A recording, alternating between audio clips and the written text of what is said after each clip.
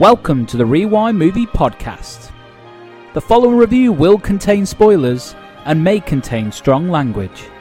Out there, people look at me and they see half a person. But in here, they see what I want them to see. As part of our Bargain Bin series, today we'll be discussing Lawnmower Man 2, Beyond Cyberspace.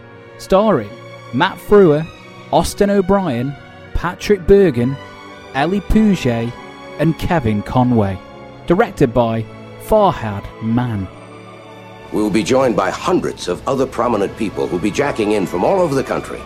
So if you're ready, don your iPhones and we can begin.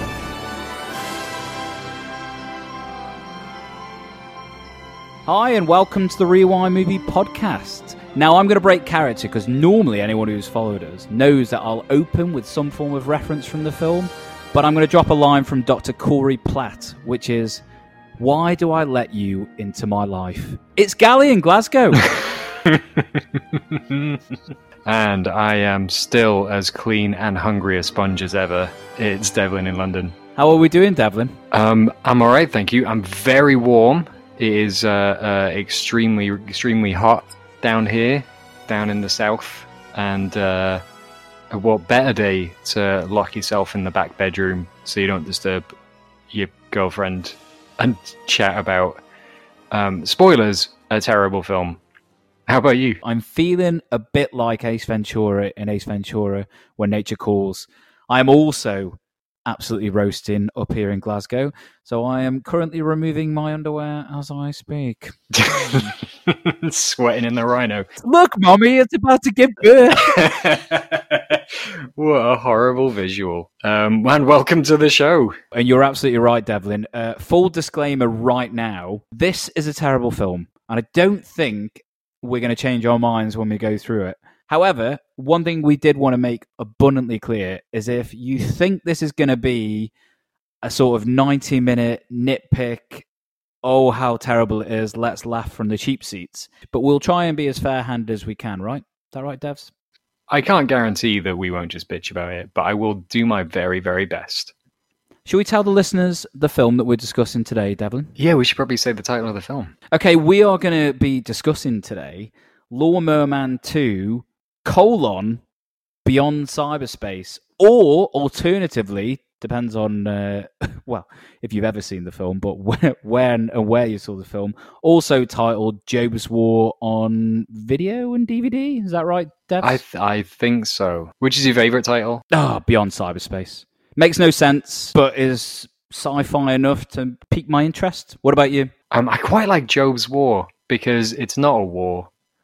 And also this character may be called Job, but is not Job from The Lawnmower Man. So it is inaccurate on both counts. I prefer Beyond Cyberspace. It very much plants it in the mid-90s when you got a title like that. Yeah, well, I mean, it's Beyond Thunderdome. Yeah, exactly, yeah. If only we had Tina Turner. We don't. But I can't remember how I ended up here. So how did we come to watch this film? When we did our Bargain Bin episode on The Lawnmower Man, which was another one of our bizarre sort of consensus picks. Most of the times these kind of these Bargain Bin episodes, nobody picks them. We just sort of chat, and then a film just sort of drops in our lap, and we all decided that was one that we wanted to watch, right? And during the course of watching that, I got curious, like the day before we recorded, and I sat at work with my headphones plugged into my phone in a nice, comfortable chair in my office. I do get paid for this, so keep it on the down low. It was a lunch break. It was fine. It was just an extended lunch break. Let's call it that. And I sat and I started watching The Lawnmower Man 2, Beyond Cyberspace / Job's War, and couldn't believe what I was seeing. I thought Lawnmower Man was mad as fuck. And then I sat through this. And I told you about it immediately. I think I was still watching it. And I told you to watch it. And then you did. And I remember during the episode, we both harangued Patrick and told him that he had to also experience this because It's quite something, Yeah, isn't it? it's pretty idiosyncratic, isn't it? I've actually introduced this to, I believe, 4 more people. So I'm very much paying it forward. We have our own little local film club up in Glasgow, and I've introduced it to 3 of those. I think they loved it, but it was a very ironic love, you know? Yeah. We're always looking for those films, aren't we? The good, bad movies. It's a genre that's been pretty well strip-mined, and there are very few good, bad films left to discover because somebody else has already discovered them, and then kind of, you've seen a clip from it, or you've heard about this legendary nonsense, and then when you watch it, it's like, yeah, it's cool. But I genuinely didn't really. I mean, I knew there was a Lawnmower Man 2, and I think it was just because of having seen the video box when I was a kid, but I knew nothing about it. So coming at it from without any preconceived notions was pretty glorious. Yeah, I know. I totally agree with that. I actually didn't even know there was a sequel. There's recasting. There's a plot that makes absolutely no sense. It's its own little special thing. But I've got to say, I think this may be one of the worst studio films I think I've ever seen. We went to the cinema, didn't we, and saw Fantastic Four Stick. We Josh did Trank see one. Fant Four Stick, and we left the cinema, and we had I think it was like a good 3-4 hour conversation over pints about how dreadful it was. However, there was a good 45 minutes in that film, and you could see the direction, and then you saw the diversion when the studio went, no, we're not going to release that. We're going to completely bastardize this product. It was a questionable idea, executed at times all right, and then at the end, the last third of Fant Four Stick was possibly the worst big budget film I've seen. Whereas Lawnmower Man 2, we're looking at it's a well funded kind of middling. Is a New Line. It's another New Line production. You had a little look at the New Line release slate around this time, and you saw a few little anomalies, right? I mean, what was the film that you noticed came out almost the same time as this? So 12 months earlier, they released Seven. David Fincher's Seven, which is a phenomenal film. Yeah. And one that we will discuss on the show at some point. But I would also say that this is the studio that 8 months after Lawnmower Man 2 released The Island of Dr. Moreau. It's a bonkers studio. We talked about it before. New Line Cinema brought us Freddy. That was what they were known for. They launched the American career of Jackie Chan. They launched the career of P.T. Anderson. They gave him the money for Boogie Nights. They made Magnolia. Exactly. They let him shoot a fucking million feet of film for Magnolia. They are a studio that seemed to take chances. And the first Lawnmower Man, which was made for, I think we discussed it before, it was like $10 million. It was like a sleeper hit, but it did fantastically well on rental, didn't it? They put more money into this. So this Lawnmower Man 2 Beyond Cyberspace had a budget of $15 million. Outrageous. It is outrageous because in terms of 2019, that's about 25 million. John Wick, the original John Wick, was made for 30. So it's not a small budget. I mean, is it Pierce Brosnan that says it in the first film? We haven't had something in a while. I haven't seen something like this in quite a while. Yeah. Well, gals, we have procrastinated long enough. I think we're going to have to get into the plot to this monstrosity. So if you wouldn't mind. After the events of the first Lawnmower Man, Job did not upload himself into the internet as depicted, and instead has been left badly burnt from the explosion, and is now played by Max Headroom's Matt Frewer. The virtual life industry, headed up by Jonathan Walker, has recovered his body and enlisted Job to help build a new virtual world using something called the Chiron chip. It is now future Los Angeles, and the world is a dystopian cyberpunk age with rollerblading, iPhones, and Henry Hoover tubes everywhere. Peter, Job's best friend from the first film, is now a teenage runaway, living in the LA underground with his friends. After jacking into VR, he encounters Job, who has tasked him to find the father of VR and the creator of the Chiron chip, Dr. Benjamin Trace. Trace warns Job about the Chiron chip after being shown the new world Job is being created. But Job ignores his warnings and demands to know about Egypt, a failsafe embedded in the chip. After Job tries to kill Trace and Peter, they contact Trace's former lover to help stop the mad cyber god. Walker gets congressional approval to go live with the virtual world before Job betrays his trust and destroys all the real-world societal pillars, such as water, energy, and credit cards, meaning people have no choice but to jack in and join Job in the virtual world. Trace and the gang travel down the information superhighway to confront Job, battling to death with cyber swords as the mystery of Egypt is revealed and Job's virtual world is destroyed. After a moment of redemption in the real world, Job regresses to his former simple mind and is wheeled out onto a balcony with Trace and the gang as they look out at the sun rising and the chance to build a better future. Okay, so we said we were going to very briefly touch upon the first film. As mentioned at the end of the first film, Job got sucked into the internet, like physically. Like he deflated because all of his insides went into a computer and he turned into like a silvery angry man. And then he did loads of access denied until it was access granted. Which is a scene that is replayed at the beginning of this film. Yes, they do a recap of the first film where we actually see Job upload into the internet. Of course, we should mention that this all plays out in Lawnmower Man 2 in an inexplicably tiny box in the middle of the screen. It might even be 3x3. It looks like a square. It looks even smaller than television format. We didn't mention this before I did the plot. This was released in cinemas. Yeah. So God knows what they were looking at. Yeah, that is definitely to be kept in mind while we talk about this film. Did you have a theory on it? It's not really ever, because the first film was not a TV movie, so there's no reason for it to be tiny and wee, unless this is director Farhad Mann taking a swipe at the previous film and saying that the scope of this film was very small.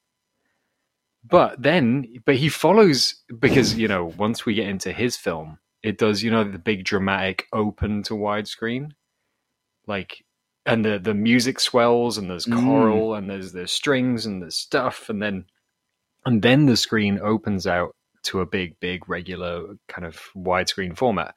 After the explosion, which is lifted directly from the first film, we have completely new sequences, very, very, very, very quick, of people recovering Job and making sure that we hear that he now has no legs and that he is very badly burned, and he is whisked off to a medical facility.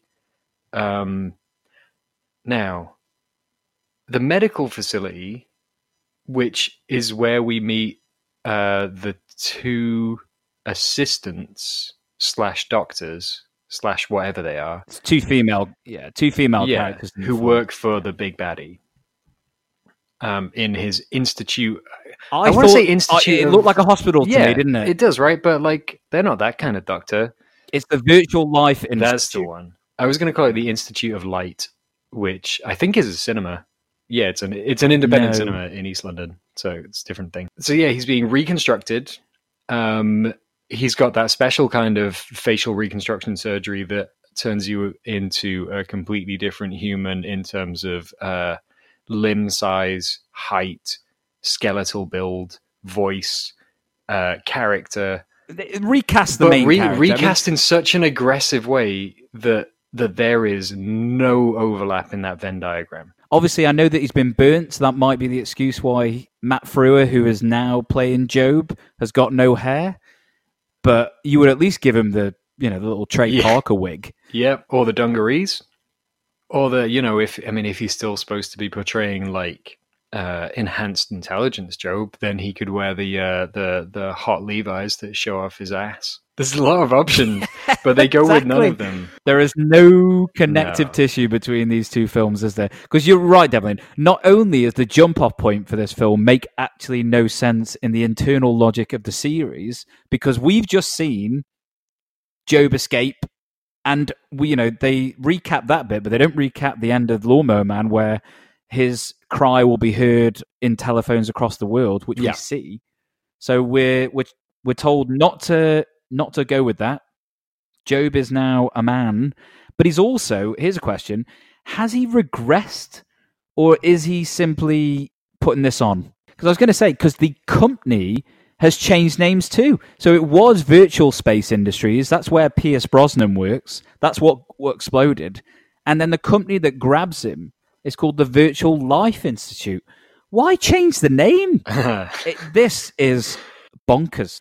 It's purposely confusing to the point where if you were a fan in 92 of Lawnmower Man and you actually went to the cinema to see this, would you kick off? Throw some spoons at the screen? Do something? Very possibly, because this is not that. Lawnmower Man was about it was Flowers for Algernon with a kind of, it wasn't really a sci-fi twist. It was more of a sci-fi twist that was there to sort of act as a bit of a merkin for just old-fashioned, inexplicable magic MacGuffin. He got really smart. He got telekinesis. He got too much power. He went crazy.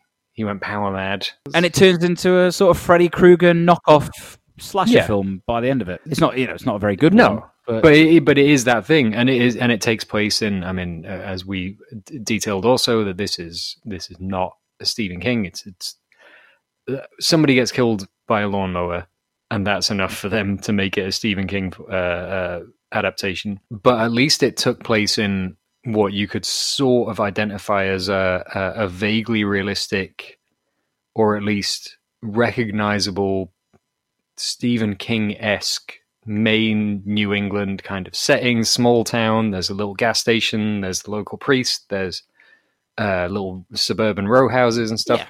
So you've got all that, and then we have this bizarre tiny little box of exposition going on. Joe has been rebuilt, and then a bad bastard with a beard is going to make him build a special chip so that he can do virtual reality. We see in the court, we see our Dr. Benjamin Trace losing the patent for his chip.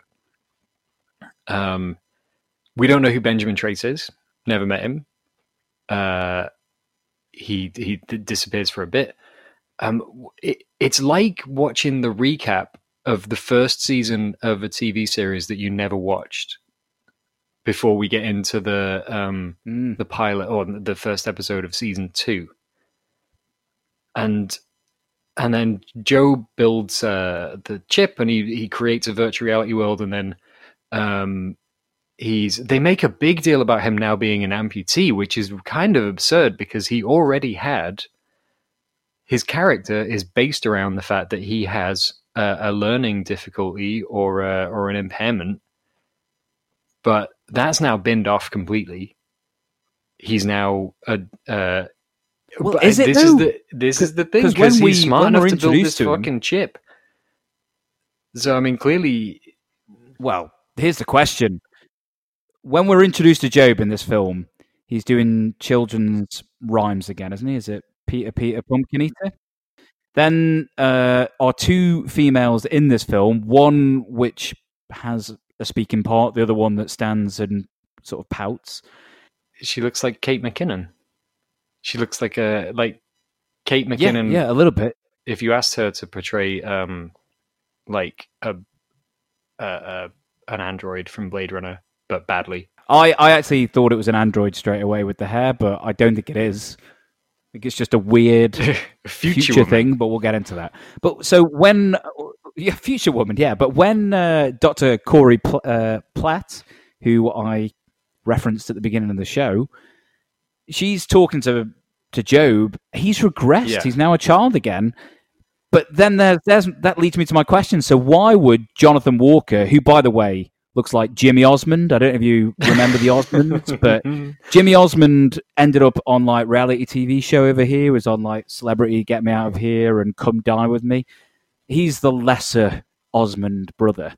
He looks just like him. Or a Poundland Rip Torn, which we discussed in Wonder Boys. That's a good point. He does. Yeah, just doesn't have the voice, but he's got the same beard and hair. But Job, at this point, has regressed, and this company are entrusting him to build a chip. I assume that that's because he got blown up, and then we're supposed to be seeing Corey as having like fixed him. You know, she's been tending to him. They've developed a bond, but because this is all played out in fake flashbacks to shit we've never seen, they've skipped a film or a large part of the film. Oh, before I get into it, Christ almighty, can we just talk about one sort of normal trait of a sequel is that you're always trying to outdo the original, aren't you? That's like the thing. You know, one better, one bigger. That's what you have to do with a sequel. Bigger, louder, faster, whatever. This film manages to top trump chimp in a gyrosphere. I've got to say, it's probably one of the funniest things I have ever seen. When Job, who's now, let me paint the picture, is in a wheelchair, and they need to upload his being into the virtual world, they put Matt Frewer on a wheelchair in a gyrosphere and start spinning it around. How would you beat a chimp? Oh my god. You put someone in a wheelchair in a gyrosphere. It's absolute madness. And then there are sparks going off, and the music is rising to this glorious crescendo. So he builds a body for himself, including legs. And he's wearing like a gold suit. He looks like the love child of Dynamo from Running Man. And his pose that he adopts is like a little ragdoll. You know, like his arms are all out by his sides. You know, normally sequels are a facsimile of the original. Normally just replicas, complete and utter. The one thing I'll give Lawnmower Man 2, Beyond Cyberspace, is that this is a very different film in all guises. Oh, they give no fucks. They give no fucks for your old film. So we can give them credit. They move into a completely different creative direction. I mean, especially when the little tiny box in the middle of the screen opens up all big white, it goes white out, the music peaks, and then we come back and we pan down over a 90s Blade Runner knockoff. Yeah. As there were a lot of 90s Blade Runner knockoffs. It's LA, the future, non-specific. I read that it's like 7 years later, which again doesn't make any sense. This is why I said maybe you have a scroll. You know, okay, this is the future. Tell us then, what was the cataclysmic event that meant that we went from Pierce Brosnan's living in the suburbs to this dystopian cyberpunk future where we're cribbing Blade Runner, we're cribbing Super Mario Brothers, we're cribbing Brazil. The weirdest thing about it is that it is like over-production designed futuristic cyberpunk vision, but I don't think it's especially dystopian. I meant a dystopia as far as that there are kids living in the LA underground that doesn't seem to be running, certain lines certainly don't be running. And I know that they show that society is still functioning in some form. Yeah. But something's happened. It doesn't make sense because there is, yeah, you're right, because it's kind of inexplicable because they do the thing of like, oh, there's a oil can, trash can with a fire in it, which is your we discussed it in Demons. That's your staple visual cue to say, yeah, the world is collapsing in on itself. But you know, there's shops and there's people walking around, and I mean, it kind of looks like Dick Tracy because all the cars look like they're from the 1940s. Yeah, there's a Dick Tracy Batman thing going on. There's people wearing fedoras and antiquated sort of visual looks and costuming juxtaposed with this future, which again, I made a joke in the plot synopsis, but there are Henry Hoover tubes just attached to shit, and that seems to be future. There's the opening shot of that Los Angeles where one of the kids, I think it's Peter's girlfriend, is just stood waiting for him to rollerblade towards us. And there is a huge monitor center frame, it's just got a tube around it. Just got a Henry Hoover tube. It's like, there's your future. Later on, they're driving an ice cream van and they've just got a tube attached to the side. And that is it. That's your future. Well, I mean, that's a Terry Gilliam thing from Brazil, but he highlighted within the course of that film the absurdity of it all. You know, there's the great shot of it's Charles McKeown, isn't it? The co-writer is on a TV screen just saying, "I'm here to talk to you about ducts." And there's just ducts hanging from everything all the time.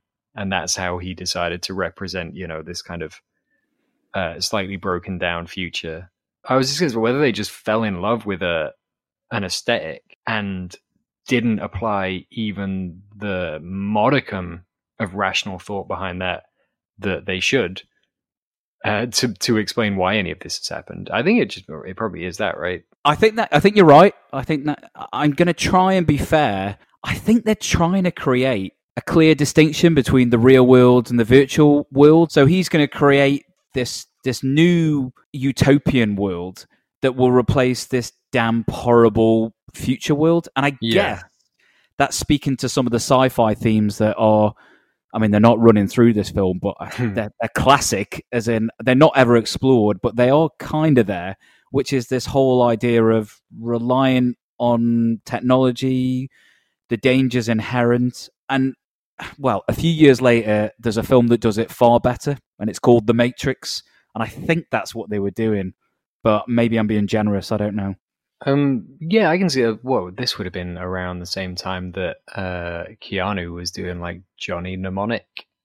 So there was a lot of films, and this is also around the same time as such classics as The Net. So a lot of people were really struggling to like react to this thing that they didn't understand yet. Everyone had a take, and it was all wrong. You remember Michael Douglas, just random VR shots in Disclosure? Just a whole subplot where he's like trying to hack into some information, and you're like, there's a great episode, a late series episode of Community where the dean of the college acquires a VR suit, and it's riffing on Disclosure and also Lawnmower Man. To be honest, like he goes mad with power because he's ruling his digital realm, even though he has to climb a mountain in order to access a file. Because that's how they've chosen to represent the file storage.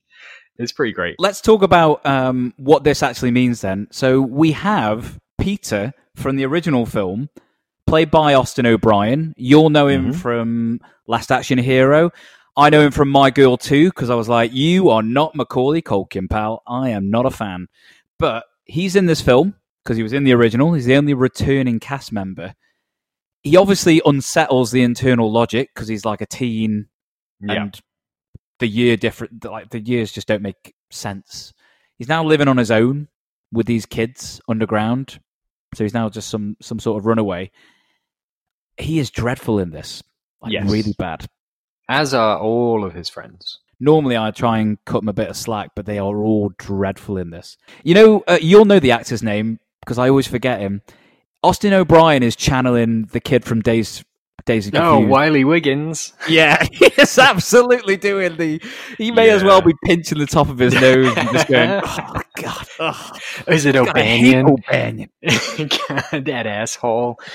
These are difficult teen years for him and all of the gang, and it's like, yeah, come on, gang, and everyone has to like say a line whenever anyone says anything. The whole of the rest of the kid gang have to be like, yeah, you're right, yeah, let's do this. It is bad.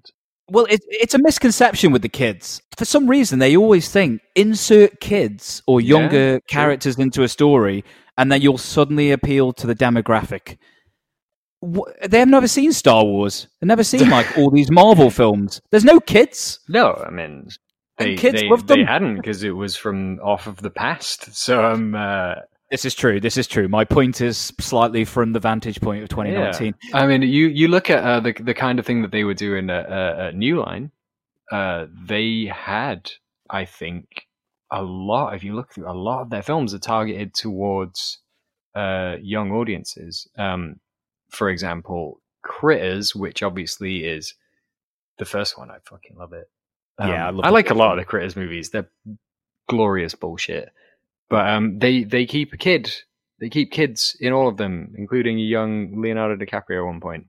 Yeah, I think that's the third one, isn't it? Yeah, and they do so because they know that you can't market the film theatrically to the kids because it's it's slightly above their age range, or they'd have to sneak in. But they know that it's these kids who are going to go out, and they're the ones who are going to give you this 100 million in video rentals. Like it was us. It was us when we were 10, 11, 12. It was us that was fucking pumping money in for Lawnmower Man. Ugh. So I Yeah, guess but that was because of the cyber sex. So there's no cyber sex in this one. But I think that's the thing. They learn the wrong lessons. You can't call this pandering or fan service because, of course, they are not pandering at all No. to people who saw Lawnmower Man, because they have just scrapped the entire of Lawnmower Man. It is done. It is a Lawnmower Man sequel in name only. You will only get one, I think it's 1 or 2 glimpses of a lawnmower.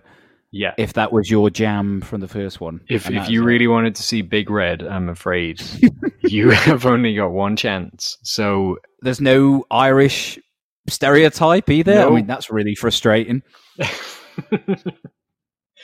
it's like when Patrick was saying that the previous film was one of those films that people used to just pause on a certain scene a lot, and I can just imagine loads of people renting Lawnmower Man 2 and then pausing it on Big Red the lawnmower until the fucking tape wears out because they just love it so much. You've got to think, though, that this is also influenced by one of the biggest films of that decade and also the entire history of cinema, Jurassic Park. It's got kids in it. It's strange because the film uses them for the first 20 minutes and then pretty much disposes of them. Yeah, they're around. Yeah. They are there. They are being dragged continually from place to place. Serve no purpose, though. Well, let's talk about this opening sequence with the kids where they're going to jack into VR, which, by the way, you better get used to that saying because, my God, do they use that all the time. You could basically play a drinking game and get hammered, take a shot every time someone says jack in. Yeah. They go into the VR. They now use these little sunglasses, which they refer to as iPhones, which I was like, tip my hat to you. I don't think it was intentional, but it's there. It's forever embodied in history. Fucking love it if noted weirdo Steve Jobs was massive fan of Lawnmower Man 2. It's like, I want to create this thing, but all we need to do is remove these auxiliary cables, and then that's it. Because they've got the red and yellow and white sound cables that you place at the back of your TV plugged in. It's charming in a way. Yeah, I mean, it's when we mentioned Brazil and Gilliam before. I mean, in terms of hands-on, very tactile props, like very fussy production design, they've got that down. You also mentioned Super Mario Brothers as well, which you're right, it does have a weird hint of Super Mario Brothers. It does, and just a little bit of a confession here. I haven't seen it since I was probably about 13, but I got a bit of a soft spot for Super Mario Brothers. Not gonna lie, I saw this coming. I've seen it so many times. It was on Sky, just on repeat, and I must have seen it double figures on Super Mario Brothers. And yeah, I just remember really liking Bob Hoskins, which now reading that he was just pissed the whole time just makes me love it even more. Yeah. But let's talk about the special effects, because if they were going to pull anything from the original film that was a selling point, it's that, and we discussed it before, it's very easy to point fingers and laugh, but the special effects in Lawnmower Man were quite revolutionary. People hadn't seen that kind of thing in the cinema before. Oof. I mean, the budget's bigger on this one, and normally, Devlin, the saying is, it's all on the screen. It's not in this film. Someone has been embezzling. They are a big leap ahead of what was previously seen.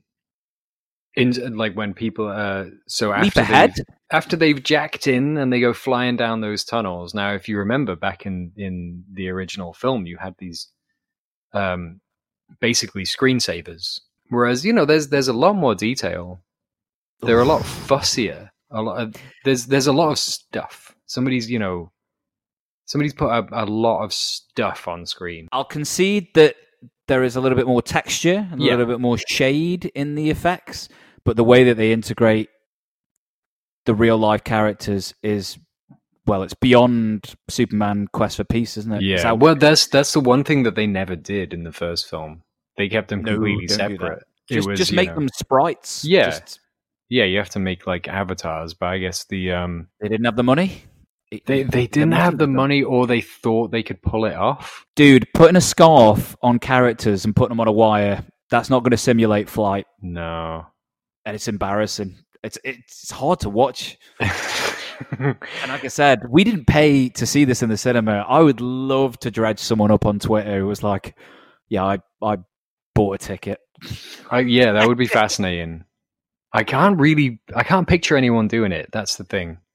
Can't picture it. No, they're probably too old to care now. or they're in an institute. Yeah, I don't know. I think I would have been old. What was it, 96? I would have been old enough to go see this. We both would. Yeah. I didn't even know there was a sequel though, so it passed me by.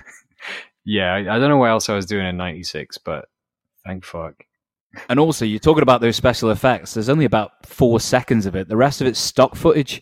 They've just oh god, yeah. They've either purchased the license for some aircraft documentary, or they just went out themselves. And picked up the shots. There's a lot of aerial photography, and that is quite a common thing, isn't it? Where productions will go off and shoot like there's loads of helicopter footage swooping over.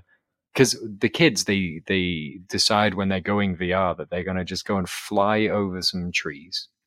Yeah, which feels a bit Hook, which kind of fits in with this whole Lost Boys. I was about sort of to analogy. say that when you were talking about the sort of the very, very obvious influences on this film, you've got the Lost Boys, and then later when we meet Dr. Benjamin Trace. Oh god, yeah. The Hook references become a lot more apparent. When they're in the VR world, it's corrupted, right? So there are just explosions going on. They don't know who's doing it. I think Peter terrible delivery, but it's like, who's doing this? And then the second funniest moment in the film. If anything, if you're not going to watch the whole thing, stick with it for 15 minutes. You're going to get a real giggle. One of the characters, he starts shouting, because we forgot to mention there's a comedy dog, and he says, insert the bike. Cybercycles. Cybercycles, that's it. Again, very Tron. We've seen so Tron. All the influences are being pulled. The dog pulls the disc, which is one of those little mini discs. Grabs it with his mouth. Okay, fine. Inserts it. I've got to believe it's a made-up paw on a stick. Oh, I hope so. Pushes it in. I hope they didn't just grab an actual dog and just awkwardly just force him to push that disc in. Shove his paw into a CD drive.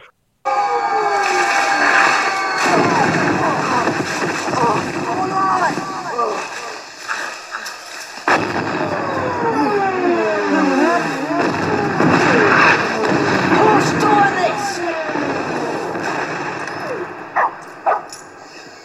Sean, the Cybercycles. Yeah. Harvey, put in the Cybercycle disc. Harvey, can you hear me? Put in the Cybercycle disc now!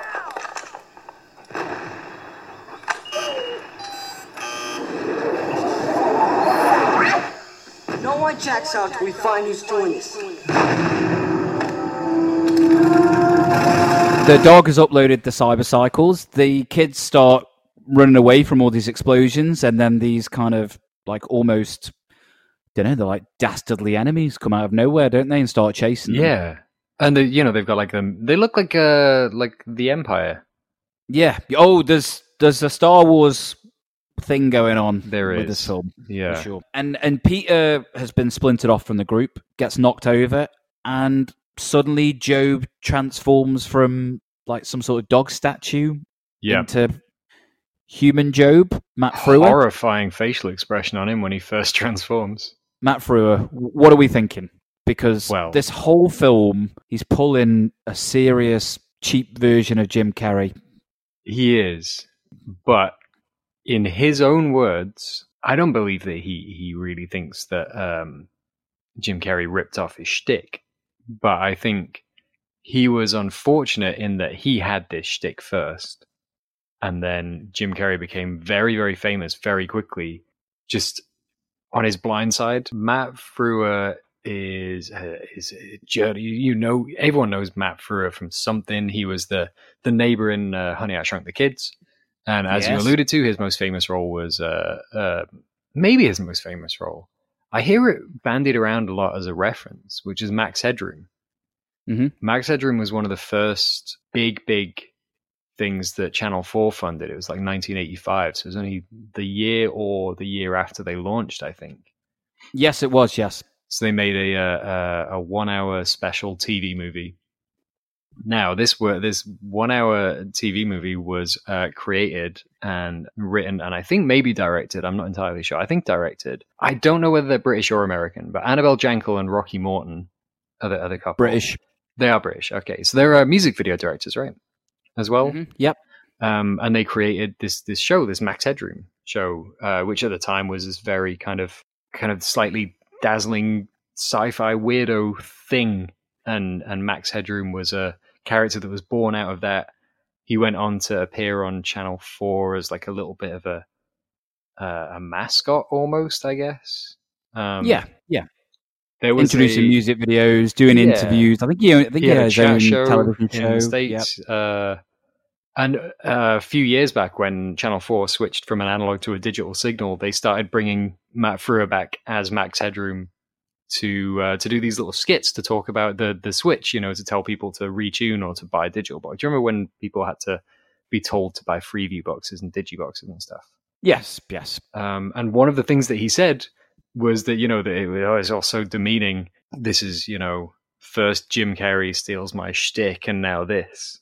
So, you know, he's kind of referencing it. It's pretty lighthearted, but the character of Max Headroom had legs. It kept going. So he had the Channel 4 film, then they had the chat show, and then ABC, Television in America, used that original film, 20 Minutes in the Future, as the template to make a live-action series, a fiction series about a futuristic world with monopolistic TV companies who, you know, ran everything. And Matt Frewer played two roles. He played a go-getting reporter who wanted to get to the bottom of the story, and he's in a horrible accident. And when he's in an accident, a small child who looks like Anthony Michael Hall downloads his consciousness onto a computer and creates this digital version of himself, Max Headroom.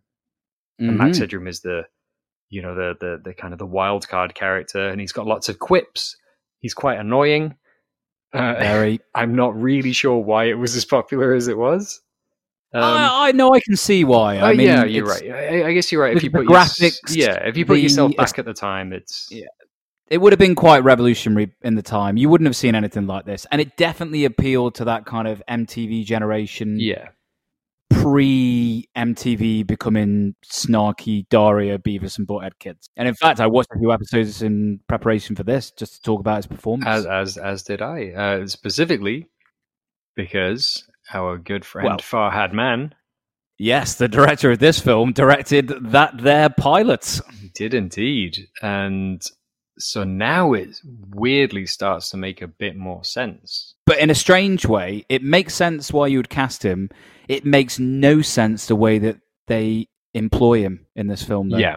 Because if you want to trade off that cachet, then have Job in the real world. Instead, he's locked away the whole film. He's in a wheelchair, stuck in one little space in the real world. And then in the cyber world, it's not until the end that he's able to start cribbing and start monologuing and doing all those things that you expect to see him doing. I mean, it's dreadful, but there is. I don't know why you don't just do that from the beginning. It's a strange choice. Yeah, because like you say, if you want to follow the plot of the original film, he's already in the internet. Yes, just to have it from there. There's your jump off point. But yeah, his performance doesn't work for me at all. But in this scene, the way this script moves, it was whiplash inducing. But Peter says like, "Oh, Job, it's you," and he's like, "Peter, I've got no time. we need to discuss." Which is fucking madness, because the last thing in the timeline that we would have experienced of this would be, do we know how much Peter knows of the Job rampage? That's the thing. Job kills Peter's dad. Yeah, let's get with that a lawnmower.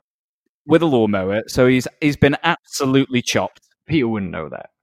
He would have known that his dad got killed with a lawnmower. But he was there in the big finish, and the reason why what's his name, Jeff Fahey, releases Pierce Brosnan from the he has him on a silvery crucifix or something. Fucking hell, I'm remembering bits of Lawnmower Man and just remembering what that was. Allegory. But yeah, he releases him because he hears Peter. Peter's wandered into the building. So it's possible that Peter's kind of a bit oblivious to this. It doesn't matter because the script shuts him down. Yeah. He's no time. This is the whole purpose of this scene then. So this is all a ruse. So Job is being nefarious. He's playing Jonathan Walker off.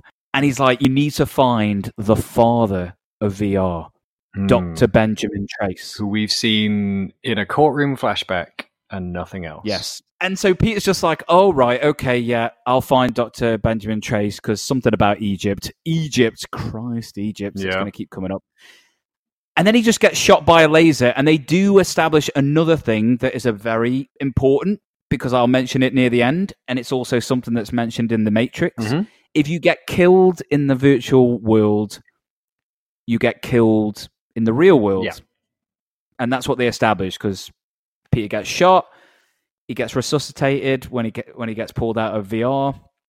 So we understand the dynamics of both worlds. So in some respects, the scene kind of works-ish. There is one thing which, now, I don't want to start bandying around words like prescient. Be careful, Devin. But the crux of the film really is that there is this great vast trove of human knowledge and human interconnectivity. And the senator, because there's always a senator, because you're allowed to kill senators on screen. They're always doing it. Especially nowadays. And senators are nowadays like, you throw a milkshake at them. Yeah, they're like, senators are always just going off places. They're always the ones that get, they go and look at things. And they're like, oh, yeah, that's really nice. And so the senator, when he leaves, so after this talk, he says, like, this is a lot of information is going to be concentrated in your hands, or a lot of power will be concentrated in your hands. And that's the one thing where I think, well, I mean, that's happened, right? Like, yeah. I mean, we're now in like an oligarchy, except that the oligarchs are the tech companies. Yes, and they are the arbiters of our value system, our behaviors, our attitudes. They are given the freedom of whatever they want. If they want to build a new headquarters, wherever they want to build it, that town will start just throwing tax money at them, and well, so they are pandered to a great degree. So there you go, Farhad Man. It turns out Farhad Man was a fucking visionary, and who are we? Damn right. Who are we? And we fulfilled our mission statement with those 2 points that we've just raised. Balance has been addressed. Let's keep going at this film. Patrick Bergen, thoughts. Dr. Benjamin Trace. Fucking hell. So, third laugh of the film. Third laugh out loud moment. Yeah, I couldn't stop laughing. Peter, he does what anyone would do if you're going to try and find out where someone lives. He goes on the internet and he searches for him. And he's like, you live here. Internet told me. He rocks up to his place. I had 2 questions immediately before he even sort of steps out into Sorry, I just visualized him stepping out again. I had 2 questions. 1, how far is this? 2, why hasn't all these people squalling in the city migrated to this vast land where this guy lives? So we're in like the deserts, like the kind of mountainous desert areas in the outskirts of, or outside of the outskirts of LA, I guess. Oh yeah, it's the valleys, but I mean, we don't want to break the illusion. It's somewhere in the desert. But it's still a fucking desert, which doesn't explain why is it just raining in the city? I don't know. And it's never ever dark. It's weird. It's so strange. But then steps out I mean, for a moment, I thought we'd gone back to Dances with Wolves. He's got a totem. He's got beads. He is fucking rattling when he walks around that corner because he is covered in so much tertiary hippie shit.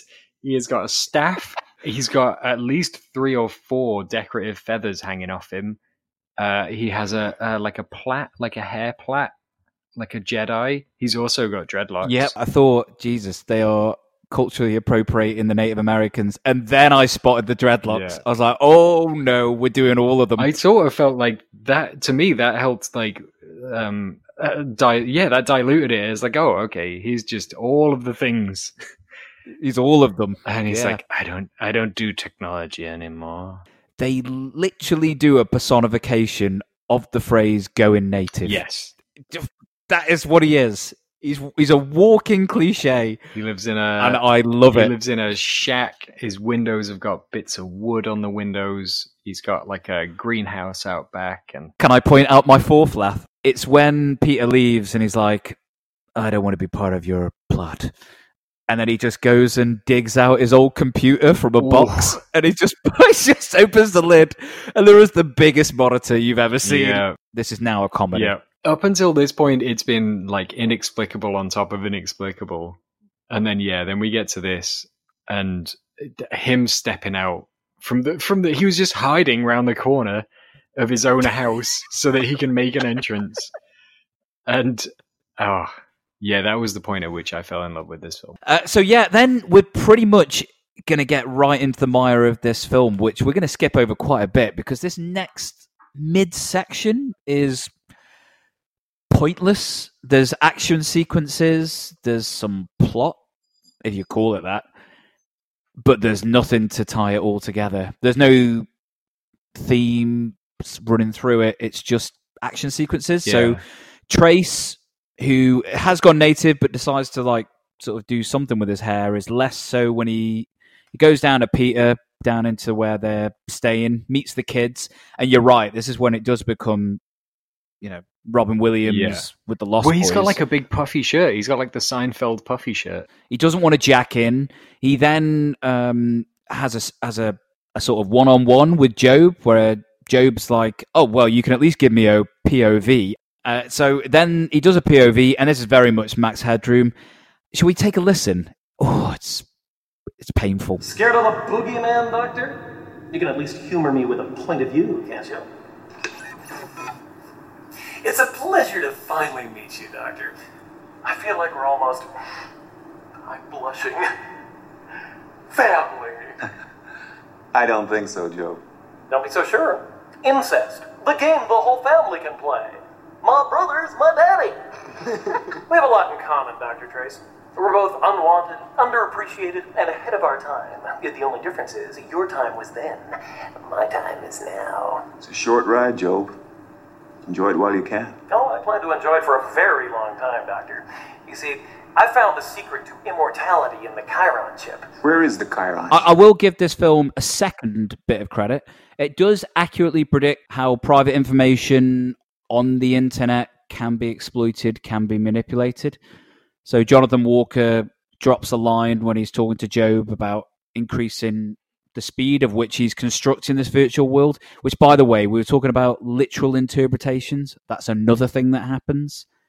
The world that Job is creating is literally being constructed like a building site. It's a few moments where I was just like, oh, audible sigh. He does drop the line, doesn't he, that he wants to know all the information of every individual that logs into the virtual world. And then there's a funny one where he's like, Joe, bring up every hypocritical Democrat that earns over $300,000. Just such a random line. Like hypocritical Democrat. That is extremely there's some pointed. Super heavy-handed, like shitty political stuff in this as well, where it's he calls the senator a liberal idiot, which it's all good. It's all good fun. Well, and there's definitely a right-wing fascist thing going on with Jonathan Walker. All his guards are dressed up like the SS or storm. They are basically stormtroopers. It's that old David Mitchell, Robert Webb sketch where there's the two Nazi guards talking to each other. Are we the bad guys? We look like bad guys. Like, if they just established a few more societal rules that we could then jack into ourselves, then we would maybe understand where this company sits in and amongst the hierarchy. But they're just portrayed as the big bad, but there's never any relation to the real world with them at all. Their whole motive seems to be driven by profit. Job's seems to be ideological, but we don't know what the dramatic stakes are of either, because we're never given any information about how it will impact the world. It's oddly something that apart from a 7-minute segment at the end. Yeah, that Max Headroom does a lot better in a very short amount of time. That first episode of Max Headroom, for all of its kind of quirks and stuff, it does set up. It's pretty similar to Scrooged, basically. This idea that TV companies and TV is there to just kind of like rot your mind and drain your money and sell you things and force things on you. TV never has any sense of irony about putting out TV shows about how shitty TV is. And then we move on. We take the kids, Patrick Bergen takes the kids to the Federal Library. Yes, and I've got to think this is probably the best example of cyberbabble in a film, full stop. I'll die on that hill. Initiate image regeneration. You've got to help me. But isn't that just like a recording? No, you've got to strip away the layers within the program to discover who the software that Job used to enter VR was licensed. We've got a problem. I can't get past the memory lock to isolate the chain. Simple. Just enhance the memory index. What have we got here? Actualized data. 5. Here we go.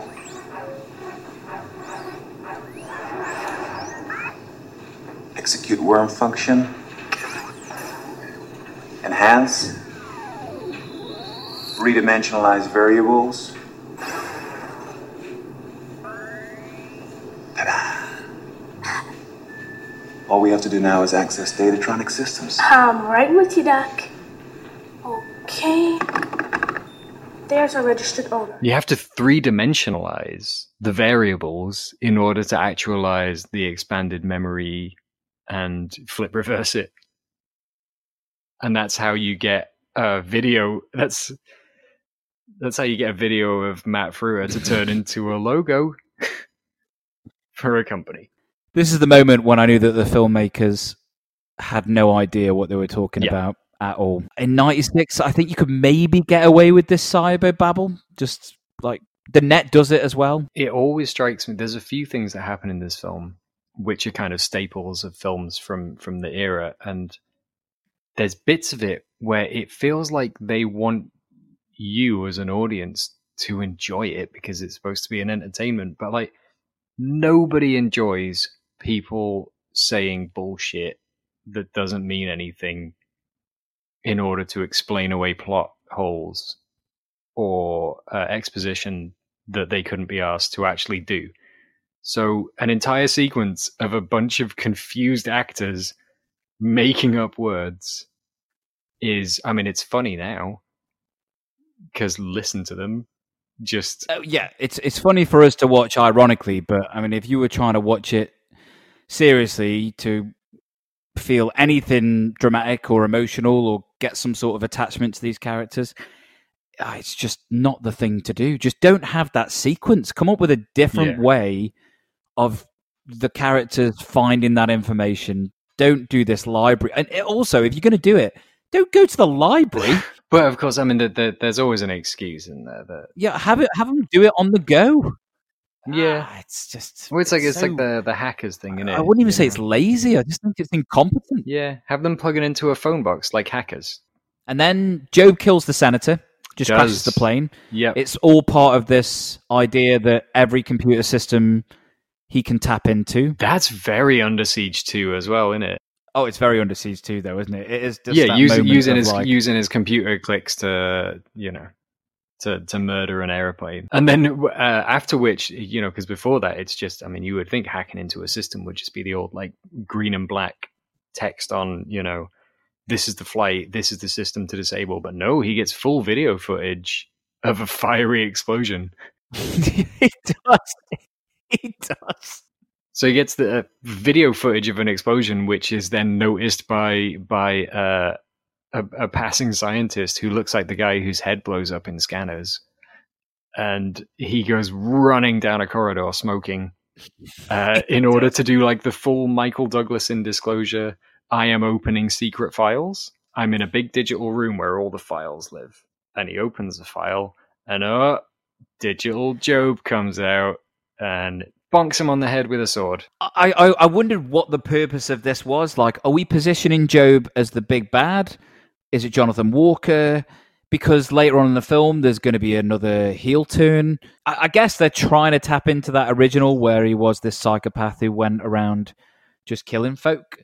But like I said, because he's been confined to this facility, it's just all a bit bleh. Yeah. This whole midsection, I will say this, for all the goodwill that it garnered in the early part of the film, it's a bit like wading through treacle at this point. You are just like, let's move on. I want to watch something funny. Give me a dog putting in a disc or put a wheelchair in a gyrosphere, but this is not fun anymore. We get like they go steal a tracker. Dr. Trace goes and finds is it Corey? What's her name? Corey? Yeah, he enlists his former lover, which I guess is also his former student. This sequence where they just spend ages trying to trick her, it's just, what is the point? Yep. It's got to be to pad the running time. Because you were saying before, maybe there was more film. Yeah. But this feels like pad the running time scene. Well, they put a trace on a car, and then they follow the car to the office, and she talks to the blonde lady, and they have an argument about Job, and I don't really understand what they said because I didn't care. And then and then like the kids run out in front of the car, and she has to stop in the middle of the street, and then Dr. Trace jumps in the back seat. So we had like 3 scenes where we could have had 1 scene. Exactly. And I didn't mention this before because I got so enraptured with his look, but Patrick Bergin is no Pierce Brosnan whatsoever. No. So we were a little bit harsh, I think, on Pierce in the first film because he's trying his best, but the dialogue in the first Lawnmower Man is pretty dreadful, and he's got some pretty tough lines to deliver. But it's Pierce Brosnan, he's got star quality.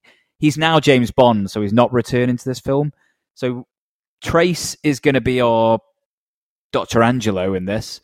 Patrick Bergin, who I didn't even realise had been in EastEnders like last year. Oh my gosh. I remember him from Sleeping with the Enemy, and that is it. I've never seen him in anything else. And in that, he's quite good. He's dreadful in this because he doesn't do hippie, detached, mental doctor who's been off the grid. Right? And then he drops that immediately. He doesn't do action hero very well. He doesn't do scientific mastermind very well. And then when he's with Corey, the female scientist, he does not do Han Solo very well. No. The quipping, the jokes. Yep. He's dreadful in every guise. Yeah, there's also a horrible shot during that sequence where he's in the car and she's in the car, and the camera is mounted on the bonnet, looking through the windscreen. And instead of framing them in a 2-shot or framing them in 2 singles and cutting rapidly between them, the camera just does like a ping pong between them. It whip pans from whoever's talking to whoever's talking next. And has that ever looked good? I've got to think that that's just a way of trying to induce energy into that scene because it's he realized it. That's normally when you do that. That's what you're trying to do, isn't it? You're just trying to inject some energy into it, but it falls foul. I got to say, I really hate this middle, and then it gets even more egregious when it becomes a Star Wars film. Well, when they're breaking into the everything but name. Yeah. Breaking into the base. So they're going to break into the facility. But the worst thing about this scene, before we get into the details, is it has no bearing on the plot whatsoever. They start with nothing. They end with nothing. Yeah. Nothing moves forward from this scene. And I'm not going to get into like fundamentals of bloody script writing and storytelling, but it's got to have some purpose. Yeah. But no, it doesn't. Not at all. So Dr. Trace and Peter are going to infiltrate the facility. Pure Luke Skywalker, Han Solo territory. Peter has got this device, which could be the most useless prop I've seen ever. he took time to steal it from Mondo Techno when they went like ransacking Exactly. it. And he's like, you when they're raiding, it's like they're trying to do commando. Yeah, he says, you picked up a gun? He's like, no, it's a camera. Yeah, it's a camera. And what it can do is peer round walls. Yeah. A bit like what humans can do. It's useless. Absolute most. He uses it once. A small mirror. It's unbelievable. I can't believe they kept this in the film. Yeah. This is where you trim the fat. Like, get rid of this. You expect a laser beam to come out of it or something. Nope. Yeah. Uses it, sees it's clear, could have just peered his head over, and then never uses it again. Never uses it again, especially in that sequence when he does the same thing. He walks around a corner where there are like 3 people working, and Patrick Bergen has to yank him back by his collar. And peers over. For fuck's sake. We then see the Chiron chip, and now we're into Indiana Jones. Yep.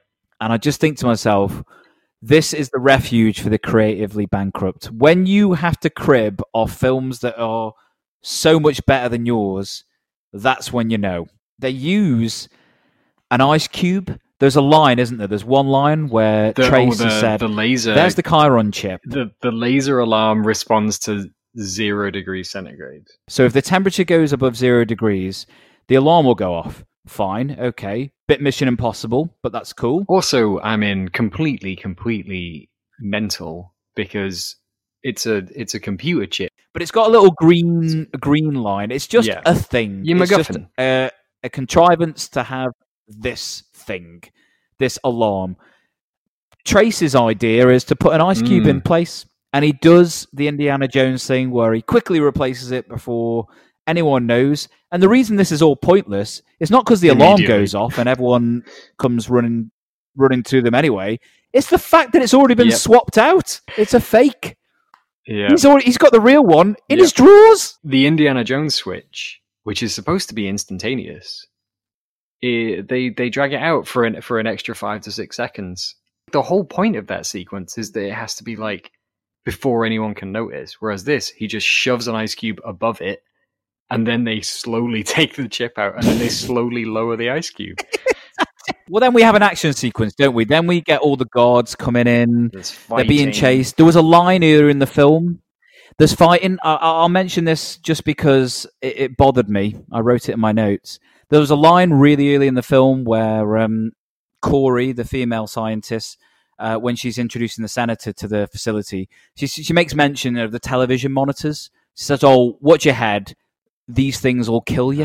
That's okay, fine. That line has to come back somewhere. Trace takes out one of the security guards with it, but I'm like, that whole setup payoff doesn't work, because what should have happened is Trace, when he entered the facility himself, should have knocked his head on the TV or something and be like, "Ow!" And then we would have been like, remember. Yep. You know, it's the rule of 3. Yes. But we're idiots, and we need things. And then during that whole fight sequence, when Trace is sort of fighting with these guards, there's just a catering trolley. Peter throws flour at someone. Oh, is it flour, or is it? I thought maybe it was ash from an ashtray. It's too much ash. Yeah. I mean, that's a lot of smoking, Devlin. I know it's the future, but a 1990s either vision way, of the future. What is it? Why? Where was that come from? When they escape, this is one of those other sequences that they use in films so much, and I always think, do filmmakers think this is fun? To watch characters go down a slippy slide? Because it's not. It never is. It happens in like Home Alone. You know, anytime Macaulay Culkin does a big skid, the camera's right in front of the character, and the camera's going whoa, and they use it a lot, and it's not cool, and it goes on for a really long time. And then, of course, this is once again your Star Wars exit by the trash compactor. There's a line as well. There's definitely a Han Solo, Princess Leia thing. I think she says the line that I mentioned right at the beginning of the show, which is, you know, how do I keep letting you into my life? And he's like, "'Cause you love me, baby," or something like that. It's just, I'm irresistible. It's like, oh my God, Where's this come from? And then it leads straight onto the next sequence where they're escaping. And to be fair, they do marginally subvert one trope, which is, the old Hot Shots 2 thing of you're hurt and then tearing off pieces of her own shirt to fix it. So whereas in this, it's like, give me your shirt, you're bleeding and I'm not using mine. That's quite cool. Then Walker, I suppose the Senator's dead, so the president's on board, and he drops the line, don your iPhones. Yeah. Hundreds of very influential people will be jacking in. The whole idea of this film having no sex, it's implied. So once Walker's got the president on board and everyone starts to jack in, his assistant just throws him a look, leans in, and then that guy looks like the cat with the cream. He's got like a big shit-eating grin on his face. Yeah. And they walk off. And if you didn't think there was sex, the next time we see him, Corey gives Jonathan Walker a call to warn him about Job's nefarious plan. And he's tucking into some Kentucky Fried. Delightful. I was wondering, is it the snack after the sex, or is he fueling up to go again? I think it's during. That's why that camera angle's so unflattering. Oh no! Do you think she's? Oh no! I didn't even think that. I thought it was post. Can't unsee it. You think she's maybe? Oh, I can't now. Oh, that's grim. God, the 90s were horrible, weren't they? But yeah, this is. To think I want cybersex over that. That's horrible. Well, the silver frog throwing jizz around. And from here we cascade towards an ending, don't we? I had a little look at the time code. There's about 15 minutes left. Yep. Like this ending so we've had this baggy middle, this baggy act 2 where there's basically nothing's happened. Yeah. Nothing of any consequence really, other than the president signs off. We have this arbitrary ticking time bomb with 12 hours before the virtual world goes live. Job makes mention of being able to bypass Egypt, so he doesn't actually need the code from Dr. Trace, which again makes you wonder, well, why had this film happened then? Why have film happen? Is that the question? Yes, well, it's a question that kept running through my mind. And but what we do see is the remnants of what I think was the germ that Farhad Man had when it came to the sci-fi concept. Job, destroys Trace's hut. Don't know why. He's no threat. He hasn't even got the bloody Chiron chip. Chucks a helicopter. Then he starts just a helicopter at him. Yeah, it's another model. It's quite fun, actually. I didn't mind it. There's a bit of ropey rear projection stuff, but it's fine. Again, I question where 15 million went, but then Job starts emptying ATM machines. He manipulates the power and water systems, so we just see water spraying everywhere. Yeah. And people start losing their shit when they can't pay for things on card. And it starts to tear itself apart. And this is his big ploy to get people to jack in. And everyone keeps stealing televisions that, despite not being plugged in, are continuing to display the face of Job.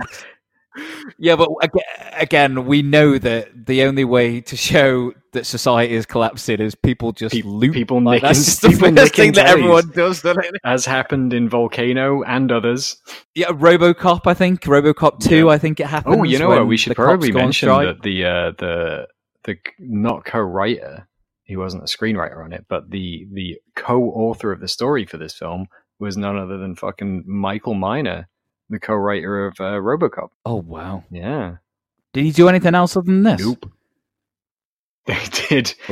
He ended up getting credits on all of the ancillary RoboCop bullshit that happened later, because when you generate the characters, you get a credit for all the animated series and RoboCop 2, 3, 4, whatever. But nah, just this. One question that I've been meaning to ask since I watched it. There's a line given, and throughout the whole film, there's been imagery, some visual motifs pointing towards Egypt. What is Egypt? Trace says to the kids, aha, Egypt. And he says, that's where the first dam was built. Fuck off. And they go, damn. And it turns into Batman 66, doesn't it? They go like, a dam? It's like, yes, dams open up. Exactly. It's like, what the fuck are you talking about? Do they even understand or know what they're doing at this point? I don't think so. Why is he dropping this line? Because it makes no sense. Like, I can understand it's like the golden bullet for your story, but make it more like simple. You know, I was thinking about, again, The Matrix. You know how The Matrix is, it's pretty simple. The Agent Smith character in the first one, I'm not going to talk about the sequels because they do get convoluted and confused. But in the first one, it's really easy to relate to the complicated story because Morpheus says the agents are the gatekeepers. They are the ones that hold all the keys. They are the ones that you need to get past. That's all you need to know as an audience member then. You don't need to understand the complicated infrastructure of a computer system. You just need to know that, right, that's the big bad people. That's who we need to beat. We beat them. We can move forward and find out what the Matrix is. Done. This film has this whole Egypt thing going on that they're going to use as their big golden bullet at the end. They never make any sense of it. I still don't know what it means. What does it mean, Devlin? I have no idea. It's inexplicable. No, they built this shit up. They made it their MacGuffin within the MacGuffin. The like you say, this is my garlic. This is my crucifix. This is my whatever. This is my thing to take down the bad guy. I mean, it doesn't make any sense on any level because if it's something that he himself, Dr. Trace, built into the system from the first place, then he would have been able to explain this at any point throughout the story. He doesn't need to save it until the kind of the lowest dip of the second act, which is the point at which you're mounting, like the team are mounting back up to go into the third act battle. Didn't need to wait until here. Doesn't make any sense. There's no reason why it would be a dam. A dam is a terrible metaphor for what they're talking about anyway. No, I don't understand it. And you know what's even worse? He whispers it.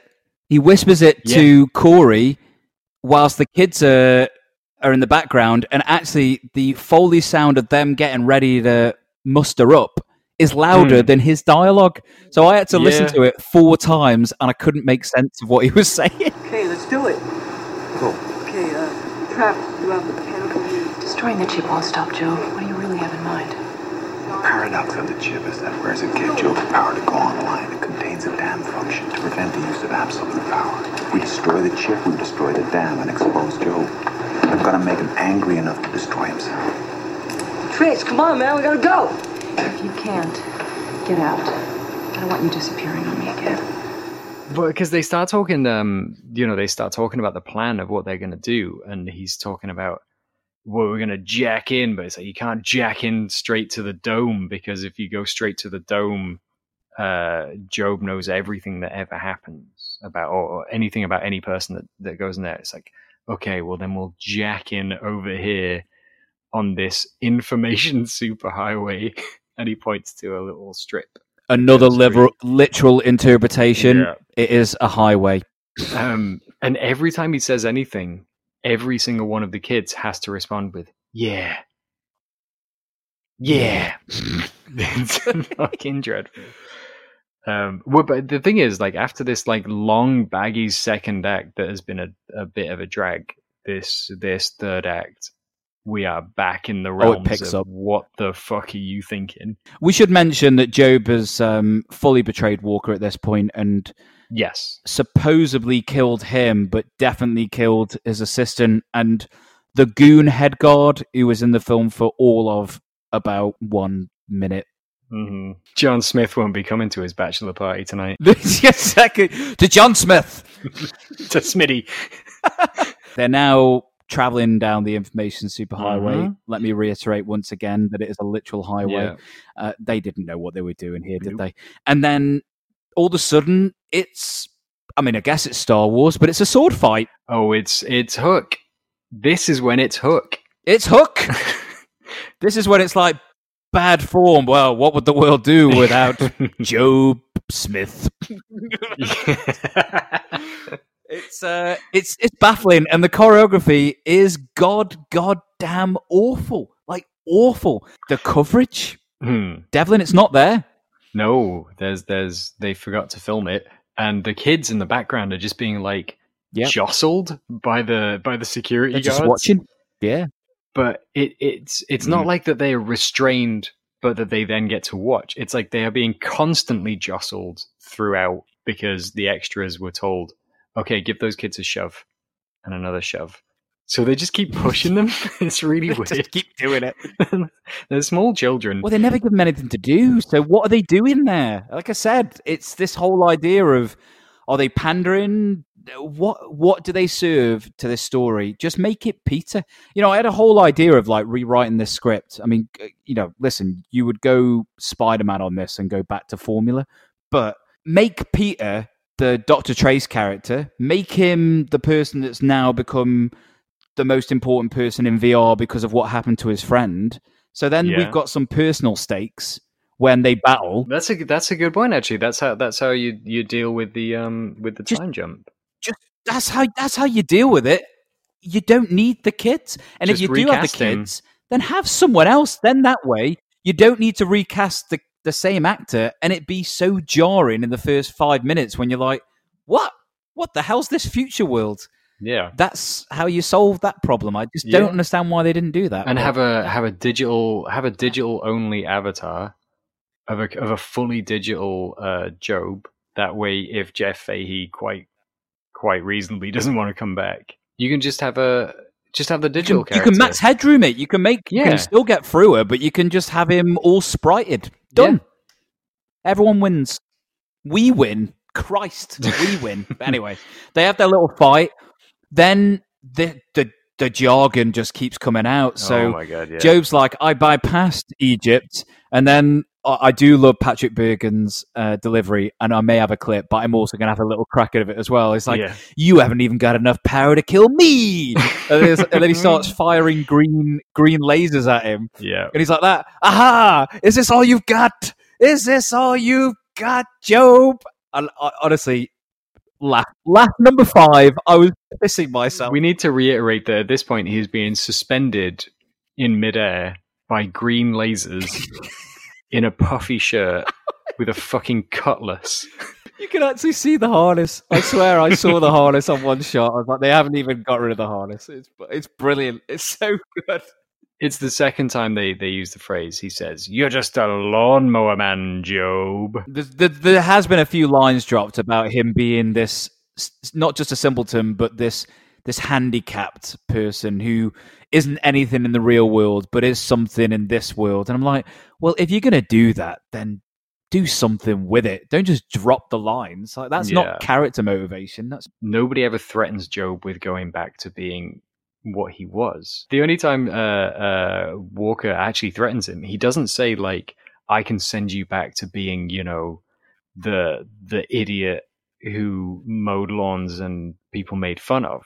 What he says is that when I found you, you were just, I think he says something horrible, like you were just like a cripple, which is like playing on the fact that he had to have his legs amputated. Yeah, and he also says, we won't give you your prosthetic legs. But as we pointed out from the start, that's not what he was. The whole point of the first film was that he was somebody who was less bright, less smart than everyone else, slower than everyone else, and thus he was open to the idea of being and it made him vulnerable, and it made him to start with, he was a sympathetic character who then went on an arc that turned him into a villain.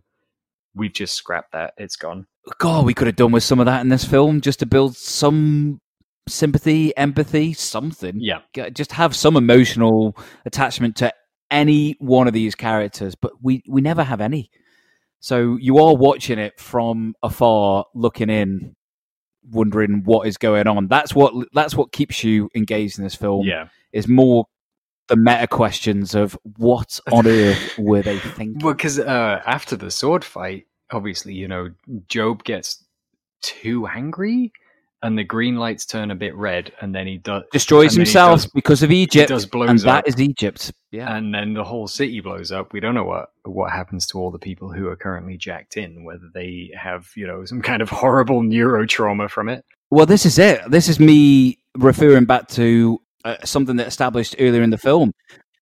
They say you die in VR, that means you die in the real world. Yeah. Well, if that's the case, then we are led to believe that there are hundreds of thousands, if not millions of people jacked into this world. Mm-hmm. They're all dead. Yep. Which adds a little bit of shade to the ending when we're like, why have we got this triumphant music playing when everyone is dead? Everybody's dead, Dave. It's Terminator. Yeah. It's everyone is dead, Dave. Yeah.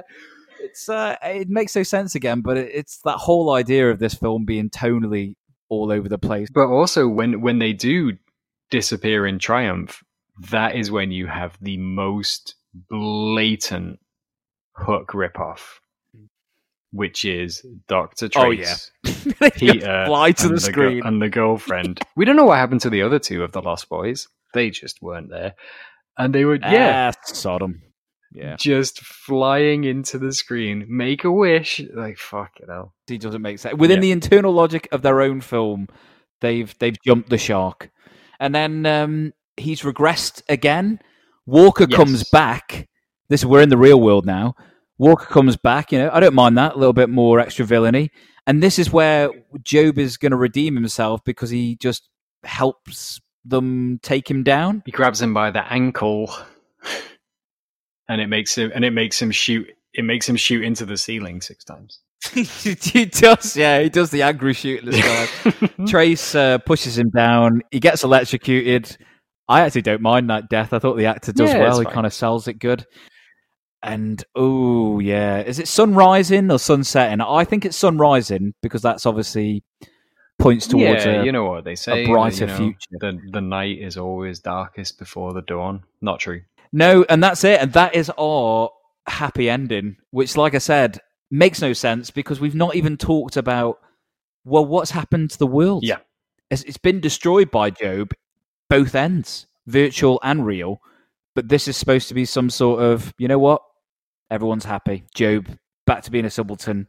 And it's some sort of weird nuclear family with a dog. Well, he says, let's go. Strange. He says, let's go home. That's what he says to Job. And then immediately after, they wheel themselves out onto the balcony. You said the Griffith Observatory, but I've not been there, so I just assumed that it was a castle. And this is fucking weird. So, Devlin, we did it. We managed to get through cyberspace. We jacked in. The world has crumbled. I don't know if we've got any more listeners left. Shall we have final thoughts? Yeah, let's have our final thoughts. Summation, and would you recommend Lawnmower Man 2, Beyond Cyberspace / Job's War?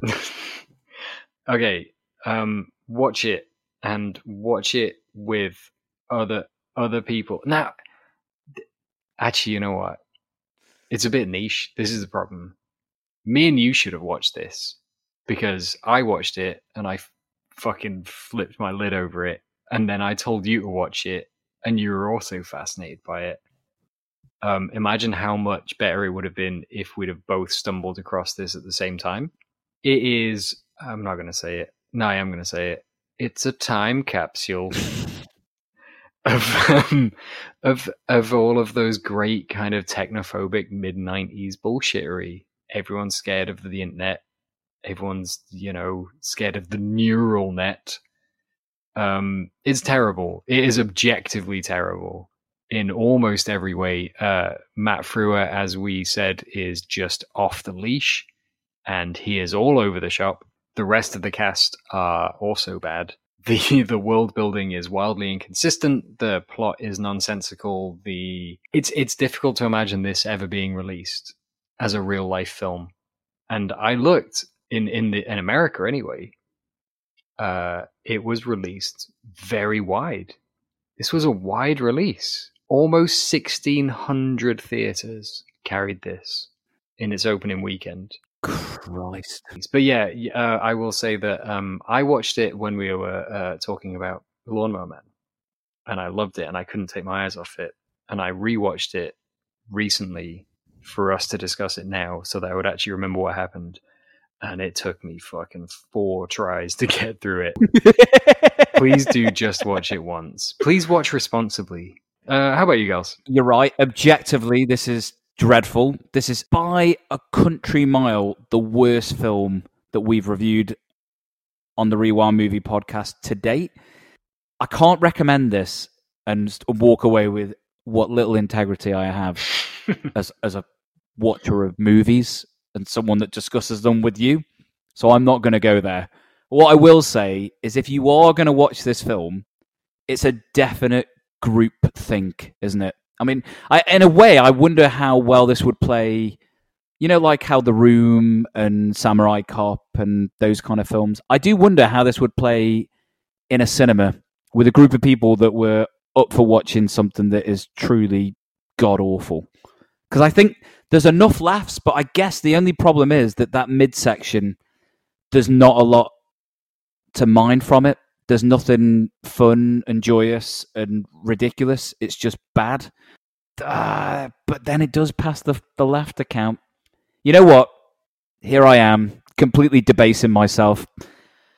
I'll recommend it for one watch, but it's got to be with friends. Like, I don't think you'd actually get through this on your own. I suppose one of the things you can get from it as well is just how not to do a film. A studio film as well, I guess. This is probably one of the things you can get from it is just like, well, this isn't how you would frame a talking sequence, and this isn't how you would deliver expository dialogue, and this isn't how you deliver an action sequence. So in that respect, there's something to be garnered. But I think you could, I'll recommend it for people to watch once, have a giggle, friends round, drinks. Yeah. You know, something to throw at the screen. Chat through that middle sequence. Yeah, just kind of talk through that, get your phone out, and then come back to it when it gets to the good stuff.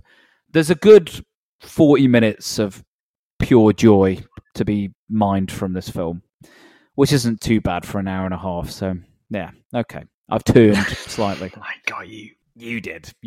We must make mention of where you can watch this film. So it is currently available on Amazon Prime. So if you are going to watch it, for God's sake, do not pay anything more than your subscription. So Amazon Prime is where you can locate it. First and second, so you can do a proper marathon. You this sick, one, which I would recommend because it's a good Don't do comparing contrast. Pimps, wheelchairs, gyrospheres. Need I say any more? And we have a fun outro track. I've forgotten who it's by, but it's about virtual reality, so I hope you enjoy that. And we'll say our goodbyes, shall we, Devlin? Let's. I'm off to find out what is Egypt and where that first dam was made. It's Gally in Glasgow signing out. Thanks for listening. And you know what? No, I had a line. It's too disgusting. I was going to say, I'm off to go and crawl back into the womb of cyberspace. That's a horrific image. It's Devlin in London. Goodbye. I don't know if that's worse than someone receiving oral sex whilst eating KFC. I'll leave that for the listeners to decide. Right, it's us signing off. Thank you very much. We'll catch you next time on the Rewind Movie Podcast.